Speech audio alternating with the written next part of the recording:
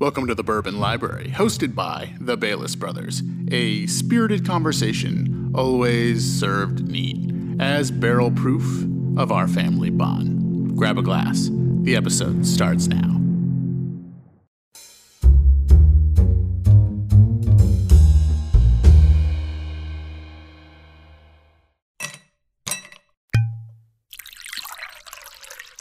What would be the best whiskey to take to a Halloween event, a party? Because I feel like there was that article about the best whiskeys for a wedding, which that list I was reading, and I pretty much disagree with all the whiskeys they're talking about. But I guess it depends on the scenario, if you're serving it to a bunch of people or if you're serving it to a small group of like the wedding party or something, because it'd be impossible to give everyone Weller 12 year. But to Halloween events, like kind of, it's fun, it's lighthearted, it's seasonal. There's some, what would you take?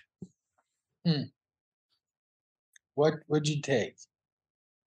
I would Are people strangers? Is this like a party and the first time they're strangers? Is this a group of people that you're intimate with and that? I mean, I think that makes a difference, right?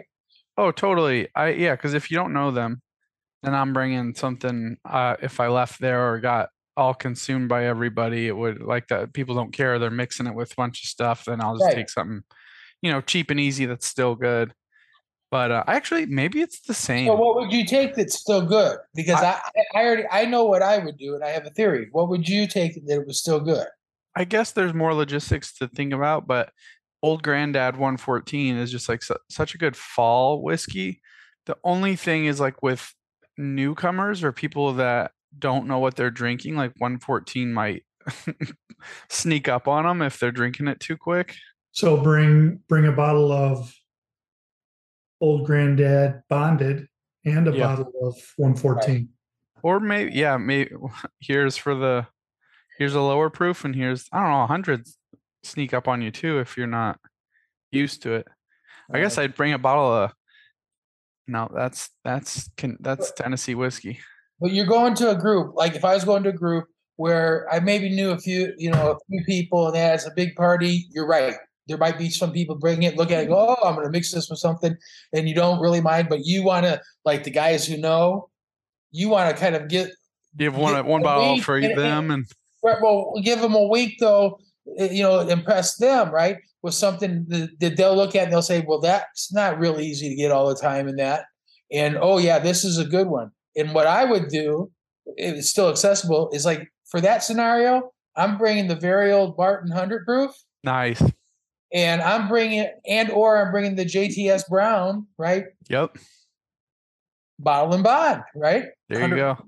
Right? Because both of them, anybody who knows, or if there's a bourbon guy who tastes it, it goes like, oh, this is really good.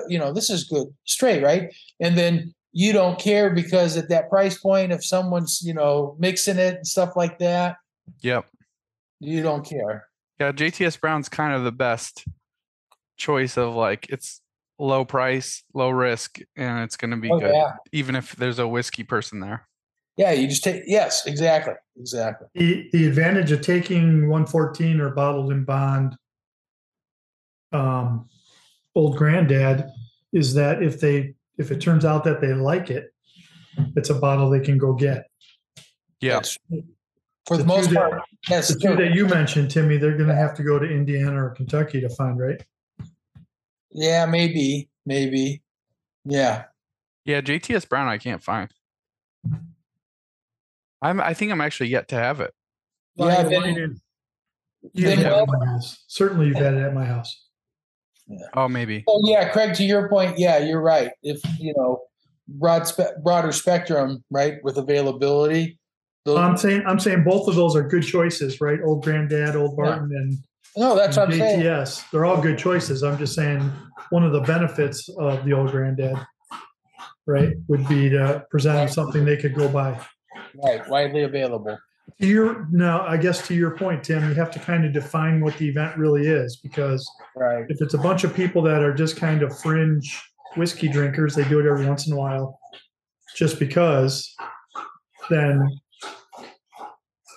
introducing them to something that they can go get is cool. But if they are semi-seasoned, and bringing very old Barton and JTS Brown kind of shows, to your point, right? Yeah. That you kind of know your bourbon. Yeah. What would you bring, Devin, to a Halloween party? Maker's Mark. Oh yeah, that's a good. It's like the blood. It's like got the blood on it. There you It's go. not overly expensive. You can mix it with anything and it's smooth as hell. Excellent choice. A good introductory bourbon. It was the first thing. I was maybe not the first thing, but first or second bourbon that we did old fashions with before we ever got into drinking bourbon straight. Mm-hmm. Yeah, that was one of the first like quality, like sort of like, I don't know how long. Oh, they've been around for a minute, but Well, you could get fancy too, right? You could bring Maker's 101 or Maker's 46. Or I mean, depending on if it's a small group of, say it's a whiskey Halloween party, just with a bunch of whiskey a lot of people. Though, even as popular as bourbon is, well, my age, a lot of people might take a try, but I'd say a lot of people don't care for whiskey. Period. Well, I don't like them. Well, I don't know if that's a statement of fact when you say a lot of people. That's a Pew study. Yeah. No, I don't know. Because right now bourbon is like exploding. It has been. It keeps going up. Yeah. Yeah. Yeah. It's definitely. I get a lot more. Yeah, I'll try than I used to. Mm-hmm. I mean, I had a lot before where they're like, "Oh, I don't drink whiskey." This is whiskey, but it's like saying I don't drink not the kind water. that you like or dislike. Yeah, a lot of people are probably having they had bad experiences in college with like Jack Daniels or something. They drank too much of it. They're like, I don't like whiskey. I had Crown Royal one time and puked. Yeah, exactly. Okay. Well, I had Canadian Mist. And I puked. I puked on that big time. That mom saying, You remember that, Tim? Yeah, I don't know anything. I don't recall. I'm sworn to secrecy. Her mom's house. Yeah, we first started drinking whiskey, and I got Canadian Mist, and I puked all in a cup. Ew. Well, I was enjoying my Knob Creek 12 years. Yeah. Well, what do you guys think about Widow Jane dropping almost nearly 20 year? It's not 20, but it's nearly 20 year. It's kind of a range between 14 and 19 years, and their blends. It sounds definitely worth trying. I don't think I've ever had any Widow Jane. I think it'd be nice if somebody went to the distillery. I don't know. It's in like somewhere in New York, right? It's in New York. Yeah. I could go there. Some people. Matter of fact, I think it's in Brooklyn, if I recall. Did you read that story? The parent company. Oh yeah, so the parent company was bought by Heaven Hill, the parent company of Widow Jane. Yeah, what was the name of that parent company? It was like S and S or something. Yeah. Right? Yep. Stearns and Foster. No, I don't think it's Stearns and Foster. Something in Sayre. Yeah. Yeah. Yeah. I can find out for you. They got bought by Heaven Hill. So and the story said, even though that happened, the sourced whiskey came from Indiana and Tennessee. So now you're back to Dickel and MGP, right? Yep. Yep. It makes sense too, because for it to be that old, it would have to be it would have to for them to own that. Well, I guess they could buy it from anywhere. If Heaven Hill is now the owner of the company, though, they could might have some 14 and 19-year-old stuff to. Oh, definitely. Yeah, it's called Sampson and Surrey was their parent company that got purchased by Heaven Hill. How do you think it will change their company? Well, like, I guess a good comparison would be, how did Lux Row change after it got purchased by what was known formerly as MGP, but something else now. I don't think so it really changed. Ross and Squibb, Ross and right? Squib. Or Squibb and Ross. it all depends on what the goal was for buying it. Right. So was it to get another label that they could expand their market? Or was it so that they could have a small craft distillery to kind of experiment with? Yeah. And let them continue to make the stuff they were making? It all depends on what their financial model is for why they would have bought it in the first place. Well, I'll say I know two things. Good. Widow Jane has grown in popularity. Although I know initially, and I don't know for sure if they've switched over, but it was just sourced whiskey. But I think when they bought Widow Jane, or when they bought the parent company that owns Widow Jane, they are buying Lisa Wicker, who is the master blender, chief blender, and she's pretty talented, I think. So, like in a way, they got that with it. Yeah, that could be the end goal as well, right? Don't even care about the Widow Jane label as much as getting that person on your team. Yeah, and then obviously, from a business perspective, swallowing up more competition going to someone else is always. Well, what'll be interesting is if they did buy it to get her, right? If they let her continue to have the autonomy that she has now. And continue the label? And continue the label? It could be the label or not, right? But are they going to do like Old Forester did and give her the flexibility to, make her own decisions and make her own mixes and blends and labels and whatever? Or are they going to incorporate corporate restrictions into the mix? How about this? She comes with the label, right? She gets the freedom, autonomy, like you said, to maintain that label, but then they use her talents in other aspects. No, absolutely. Right. Yeah. Like looking at it like that. Yeah. No, I think that makes great business sense to do that. Because that actually expands her horizon, right? To let her do a lot of stuff with available juice that she doesn't have right now, right? And wouldn't that be more fulfilling if you were her, right?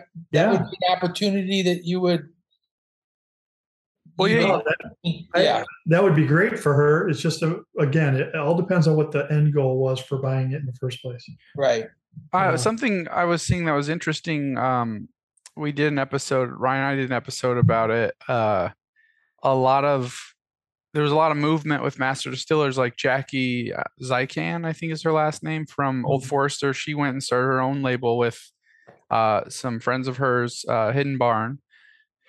And then one person left Maker's Mark and another person left another company or something like that. And they're the Brown Foreman guy. He left. So yeah, it's like someone from Makers and someone from Brown Foreman, and they're starting their own new brand together. I mean, we're talking about moving up and down. You're talking about the master distiller for Jack Daniels. Right. Holy crap. Well, they probably have more than one.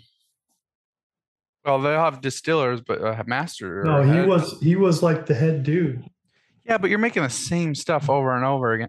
Actually, I have to give credit to Jack. They are like expanding into what I would say like premium whiskey really quickly, which obviously doesn't happen overnight. And that they've been thinking about that for a while, especially the big giant corporate brand like that.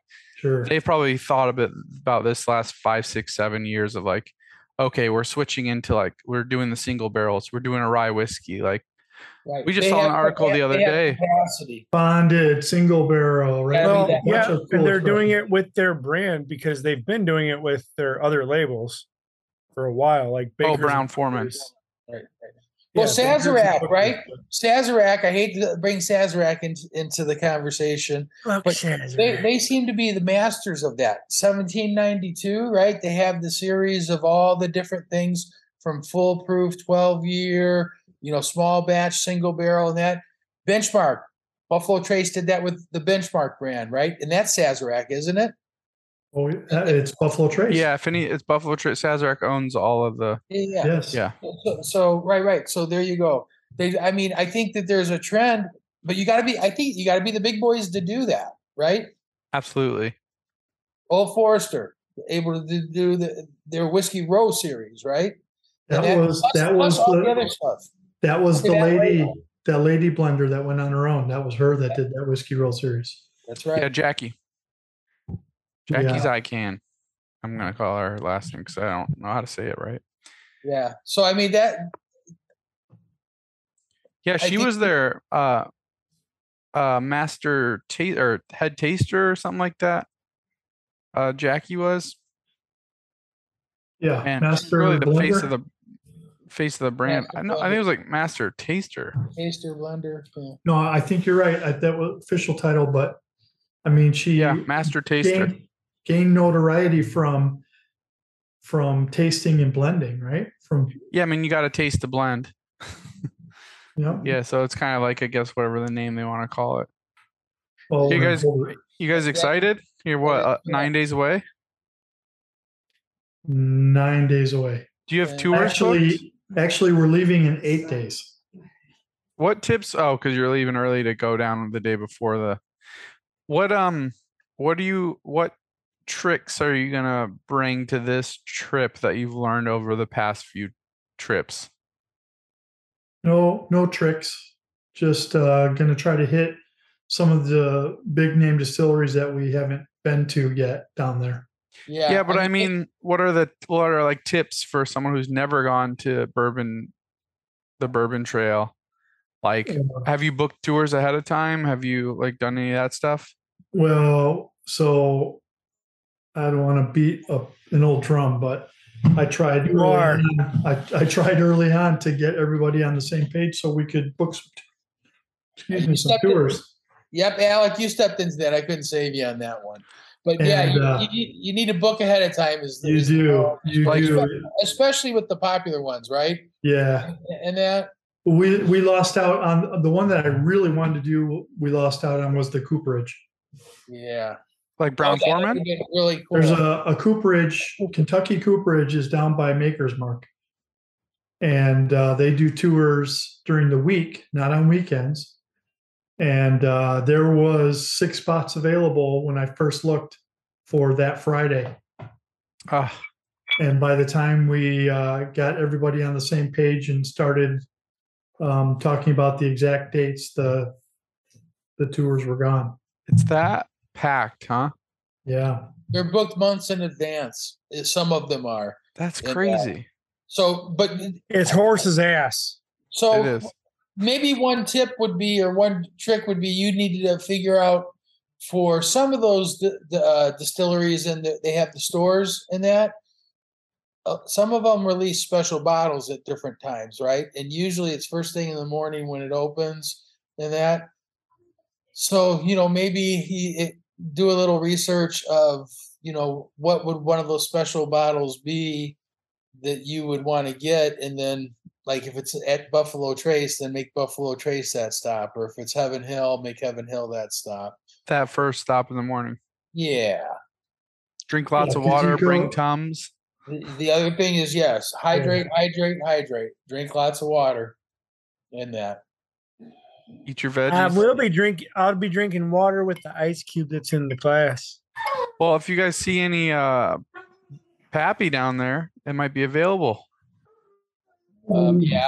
It was. They made more this year. Yes, they did. So more would be available, but I also remember talking about a lot of it probably is going to those lotteries and that. Yeah. Maybe I think I read an article where they were saying that your best chance, the average Joe's best chance, is really to participate in one of those lotteries, fundraisers, that sort of thing. Speaking of that, Timmy, what time of year? When do they do the Wise Guys one? Early December? Mid-December? Yes. Yeah. Usually it's before Christmas. Yeah. That they do it. Yeah, I wonder if Smitty's will do his again, because he was always early December as well. Yeah. They only do one a year? Yeah, so he accumulates all of his fancy bottles all year long, which is easier for him to do because he gets a bunch of them in the fall anyway. Yeah. But he accumulates them, and then does the raffle early December, because then he's got Pappy bottles available and a bunch of Blanton's bottles and are those at retail? 12-year, and he sells them at retail. Really? Yeah. So your raffle, you have to buy raffle tickets, right? Oh, And so if you have you're- that's so he makes the money that way. If your name gets picked, yeah, and the raffle is all for Grand Rapids West Side Community Group. So it's for a local charity, so to speak. So then how many people are buying tickets and how many bottles are there? They had what did they say? They sell the tickets for $5 a piece, and they sold over 2,000 tickets the last year that I went. But 2,000 tickets is, the average person is buying somewhere between 5 and 10 tickets. So it's only a couple hundred people. And how many bottles would you say there are? Probably 100. Okay, so half the people aren't getting anything. Yeah. Well, and the other problem is that you can buy multiple tickets, so people get every time. There's people that get picked multiple times. Oh, that's lame. Yeah, it kind of sucks, but it is. So what's nice about the Wise Guys, Alec, is they give everybody who wants to participate, as you come in, you get one ticket. You get one ticket when Doesn't you walk cost in. you anything. All right. That's nice. You get one ticket. You get called. You get to come up and pick your bottle or bottles. They did an A side and a B side, right? And I think it's because he had a lot of stock because of the pandemic, right? I wouldn't count on that because I've been there before where it's just one bottle, right? Yeah. So, but anyway, there's you got one shot. They call your number, you come up, you pick whatever it is. Most of it is it's marked up a little bit higher than the That's fine. MSRP. But it's It was still really reasonable. We both got a bottle of Elmer for $44.69 or something like that. Yeah, for under $50. Oh, God bless it. Yep.